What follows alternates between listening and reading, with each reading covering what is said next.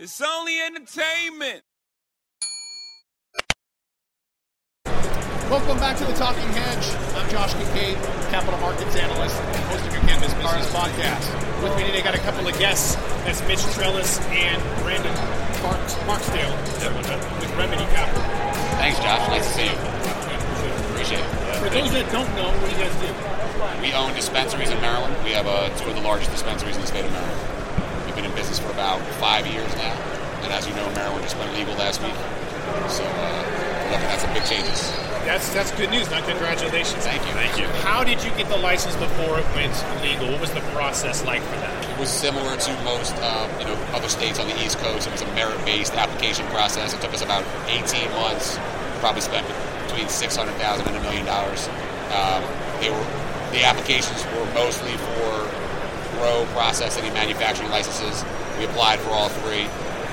We won just the dispensary license. In retrospect, 5 years later, it's probably a nice problem to have had. You know what I mean? But we've been here, and we won the store in my partner and I's hometown. So our store is actually 2 miles from where I was born. That's cool. Yeah, so we applied in only one district in the state of Maryland. It was our hometown, and we won in our hometown. So that's quite the risk. Yeah, you didn't know if there was going to be some kind of moratorium or limits or whatever, but you just went for it. Yeah. You're going to be the hometown heroes. We're trying. It's funny because our town is a very liberal place.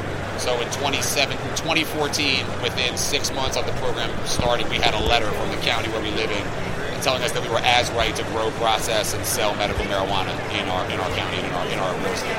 So honestly, the state of Maryland and Howard County has been fantastic to us since the beginning. I don't think that we've had as much pushback or issues with those types of things as some other people have. We have a lot of other issues. But you guys feel like there's going to be a lot of clients from D.C. crossing the border? Absolutely. I mean, right now, D.C. is a great market. There's a not-so-structured program in Virginia.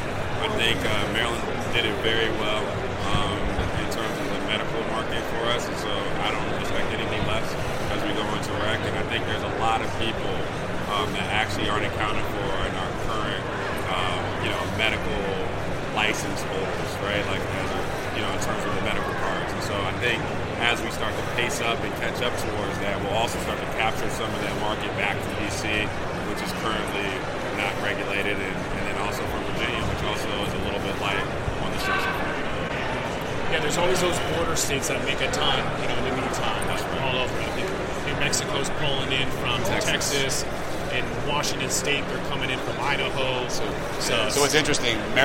There's a point in Maryland where it's the only place in America that you can, let me get this right, you can walk and touch 5 states within, I want to say, a quarter mile.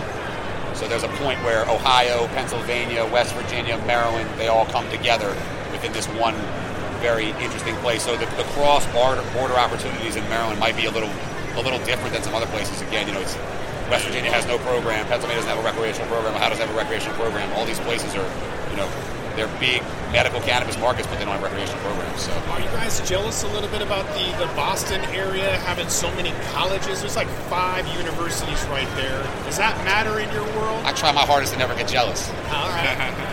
Yeah, I mean, I think with Maryland, we do have a number of universities, 2 very large universities. I think that we also are very transient in the sense of where we sit on the East Coast in the 95 corridor or 695 corridor. We're like a huge inflection point between north and south. And so I think we'll get a lot of traffic from that in itself. People commuting from Maryland to Philly to Virginia to the Carolinas, all the way up north to New York. And I think it's a very unique, kind of opportunity for our market that a lot of states don't see because it's very densely populated in that, north, east, mid-Atlantic, and the southern states as well. It's closer than what people think. What's next up for you guys? You've got your license. Is it trying to find a facility next? So we've actually been operational for 5 years. Oh. Yeah, we're actually as medical. Yep. So we've seen about 32,000 patients. And we're actually, so what for next for us is we're moving our existing store to a new 10,000 square foot facility. We consider it to be the nicest dispensary in Maryland. And that's kind of we're making moves, getting ready for what we believe to be an increase in the market, and trying to serve our patients a little bit nicer place. And Howard County, Maryland, is the third wealthiest county in America. So we want to try to deliver a little more of a premium experience, and we're pretty excited. All right. I would imagine a lot of that has to do with DC bureaucrats, the wealth factor. Yes, without a doubt, right? So we have the highest average income, third highest average income in America, because again, like you said, many people around us work for government-related businesses or with the government, right? And they're not making $1 million a year, but they're definitely making great money. So, it's a very nice place to live. It's a very liberal place. I think you mentioned earlier, education levels tend to increase the medical card uptake. Very highly educated population. So Maryland has been a fantastic medical market. What are you seeing in terms of product? What's some of the more popular things that people are coming through? It's a different market on the East Coast. I went to New York in September, went through a lot, and saw they're just basically bringing in California products. Yeah, and that was pretty crazy to me. Crazy. With their food trucks on the streets and just to hit on that real quick. Yeah. So New York has actually created a situation where a state like Maryland, when they legalize, is very focused on not having that situation. Yeah. Right, and that may change legislators' timelines, wherewithal, inclination. No one wants New York. Interesting. Okay, that's good. To answer your question, alongside what Mitch just said, flour's king in our market. Just like most other markets. Around 40% or 62. I would say edibles are probably very close behind that, and then of course concentrates as well. Okay. That's interesting. So would you say vape pens are more popular than pre-rolls right now? I would say that pre-rolls are more popular than vape pens. Okay, so it's not that conservative. No, last year, I would say vape pens. 3 years ago, vape pens dominated. Was it VapeGate that stopped? I think that VapeGate definitely slowed the growth of the vape market, no question. And it made people look for different form factors, right? And if you think about it, a pre-roll is a similar form factor to a vape pen in that it's somewhat convenient, right? It doesn't have the smell factor, but it does have the convenience. I carry it in my pocket, I pull it out. You know what I mean? So it's easy to have. Yeah, right? It's all about convenience, right? It really is about convenience. I can't just light a blunt. That's my guilty pleasure, but I can't just blaze a blunt in the middle of the We all love to, but I would, yeah. I did last night because I begged for forgiveness, people. I love it. I at the Green Rush party, they're like, you can't, or Grasslands party last night, they're like, yeah, you can't smoke, and I'm like, it's Grasslands. What are you talking about? I don't give a fuck. I am too old to care about that right now. I mean, call it white privilege, call it I don't give a shit, call it whatever you want. I'm going to smoke. I am leading by example, people. As you should be. Follow the leader. As you should be. Let's blaze. I don't care. They didn't. That's one way to look at it. I like his way. So back to Maryland. When the COVID hit and delivery was the only way, curbside, whatever we saw, I think, wasn't it Maryland that shut everything? No, sorry, Massachusetts. Yes. Shut everything down. They were the only ones. On the second day of COVID, they said that we are essential. And in the state of Maryland, most stores were not closed. Now, we closed our store for 2.5 years, but we had Chick-fil-A of weed outside of our store. So we did massive numbers in the parking lot. Yeah. Are you guys doing delivery? We don't do delivery yet. Is that by choice? It's legal in the state of Maryland. It is by choice. Yeah. Okay. So with that influx, that's interesting because you guys are going against the grain.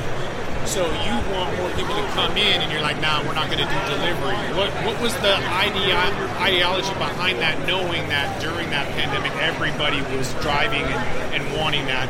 What made you buck the trend? I think early it was logistically difficult. We were already changing our entire business from being in-store to being in the parking lot, and that took tremendous, it was like pushing a rock uphill, right? I think today, we've built businesses that are experiential. Our stores are large. They have store within stores. They're unique experiences. And it would be counterintuitive to encourage people to order delivery, but at the end of the day, we spend a lot of time and energy and money building facilities that we would like the patients to come and experience. And that being said, we would definitely, at some point, do delivery. I also think that there's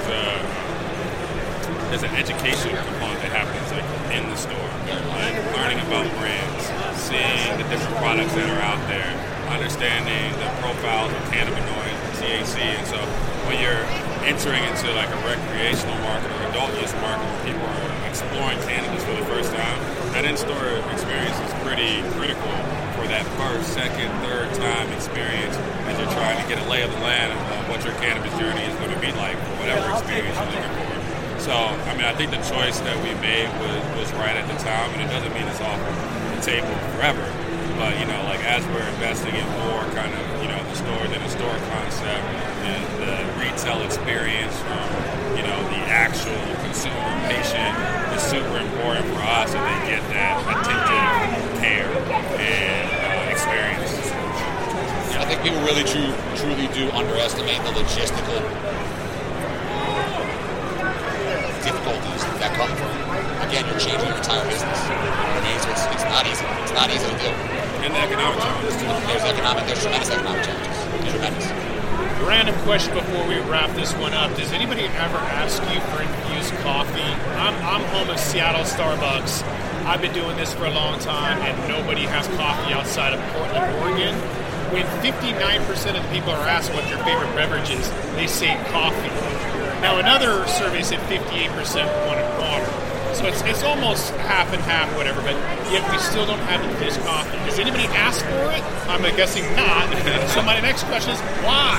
I think, I'll touch on that because I've done a lot of like product studies. Because you guys have weird shit like ice cream. That's true. I think the first thing that comes to mind when people think about coffee and cannabis, they think about like two opposite, you know, a stimulant and something that's supposed to be like more of like a calm, relaxing type of experience. And so, not to say that cannabis and different terpene profiles can't do that, but I think when people look at it, they look at it as like, oh, I'm looking to do two opposite things. But they have teas, like, you know, the teas that actually are infused and things like that. But, I mean, it's a great question. It doesn't mean it won't happen. And they have, like, you know, K-cups and stuff. That's not coffee. I'm a snob. That's not coffee. But, I mean, I think, you know, some people that, you know, the teas, they have the honeys. They have, like, I haven't seen, like, any, like, dairy-like products that are infused. But it doesn't mean that it's off the table. I also think because of, right, at least for someone like myself, when I think of coffee, I think of Amsterdam, right? Coffee, exactly. Coffee and cannabis go together in those places. So it's almost like they're next to each other, not together. You know what I mean? Yeah. It's like you smoke a joint and drink a cup of coffee as opposed to drinking a cup of coffee that has the joint in it. Which, that may be... It might be the more efficient way to do it. Might be the more efficient way to do it. You know what I mean? But if you look, like, everybody check this out. Google the molecule of coffee. You know what THC looks like in your mind. You already know what that looks like. Now Google coffee molecule, and you'll be shocked at how similar it is. Wow. And that's why that you have such a good... That's why they blend together. That's so why it reminds me of sense. Blue Dream of like 2015. You have like this euphoric, Why did you be my favorite strain my entire life? 2015 Blue Dream. It had yellow and orange hairs, big fat nugs. I'm telling you, man, like that the best weed ever. Was the shit. And the euphoria of it was incredible. Hell yeah. And it tasted like candy. I know. How you know about that weed? That was I shit was right there. But I think like it's a great weed. But when I think about it, I also think like how rare like sativas are now. And so like I still think of like the synergy of like what's available mass, and a lot of it is hybrids, you know, sativa leaning hybrids, indica leaning hybrids, and I think from, you know, experience, like side by side, they're good complements. You know, like coffee donuts. It's like, you know, it feels good. But I think like when you think about, you know, combining the two for that experience, I think people haven't quite, you know, got to the expertise. So, Brandon, is that a result of people going in and asking for the highest THC at the lowest price point, going, well, we must have indica and high percentage hybrids, whereas I smoke sativa all day long. I use it therapeutically. Exactly. But I'm high you need to keep going all day. You need to keep going. So and if I smoke indica, I'm going to shut up. Exactly. And I can't work on that. if you're a little groggy and you're tired, I'm the same as you. So are people just hunting and going after, like, those new entrance of like highest THC, lowest price point? Because when I look for tequila, I don't look for the plastic bottle. You know what I'm saying? I don't go after the highest rated alcohol. Let me tell you, that's not how I shop. I will say, like, from my perspective, I think that the high THC will subside. You know, I think people will start to educate themselves more, learn more about cannabinoids, terpene profiles, and like what actually drives the experience, and not focus so much on the 151 proof of cannabis. But that being said, I do think that we are caught right now in this awful swirl of a race to the bottom, cheapest cannabis that has the highest THC. And like you said, that's the equivalent of the plastic bottle of tequila. Like, if you need to get it, get as high as you can, that's fine, right? But the truth is, and I'm sure you know this as well, like, often the 30% doesn't do nearly as much as the 25% with good terms, right? It's like, you get the 35%. First of all, that's a world record 3 years ago. So the lab obviously cheated. Since Maryland isn't full of the greatest, you know what I mean? It's not the collection of the greatest growers in the world, but everybody's got 35. Let's dig into that for a second, you know what I mean? And so really, that's a 27. The 27 is going to be based on the terpene profile. And it's very different. It's very different from medical to rec as well, right? Like, rec, typical consumer experience isn't going to be as quiet, high potency as like in medical. And I think that's going to be a bridging point as well. So I do think that the top 10%, top 20% of smokers drive the entire conversation, and we have such high tolerances that it I think this all the time, right? Like, this person gives me this weed and it's incredible, but when I go to smoke it, I don't get that high, right? But if a regular person smokes any of these, they're going to be like, I've never been this high in my life. You know what I mean? So it's like, I don't know. I gave it 10 milligram to my business partner, and he lost his mind. And meanwhile, I'm popping 40s like it's nothing. Right. I wish I could feel something. You know what I mean? Yeah. Exactly yeah, right. Exactly. The tolerance issue is really, you know what I mean? That's something that nobody ever talks about, but it's really, and look, 20% of the people smoke 80% of the weed. That means all those 20 got crazy tolerance. You know what I mean? So I do. I'm one of them. Me too, no question. All right, if people want to know more about Remedy, where can they find you at? You can find us online. You can find us at Instagram, it's Remedy_Maryland. This is, again, we're everywhere now, so I'm really hopeful that we get more people want to learn more about our brand, more about our store within the store concept, retail experience, how we're bringing brands into the state, what we're doing to expand that in Maryland. It's exciting times for us, for sure. We're about to bring some great brands to the state. Yeah, we're going to definitely follow up with you because I got another guy, Jimmy Young, Green Rush, Spokane News Media, who's right in your backyard. So, awesome. Yeah, we'll definitely follow up, but I think with that, we're going to have to roll this one up. So, I want to thank my guests, Brandon Barksdale and Mitch Trellis with Remedy.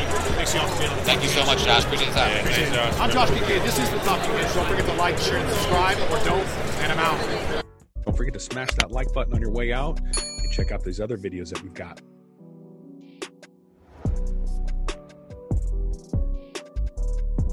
Thanks for listening to today's show.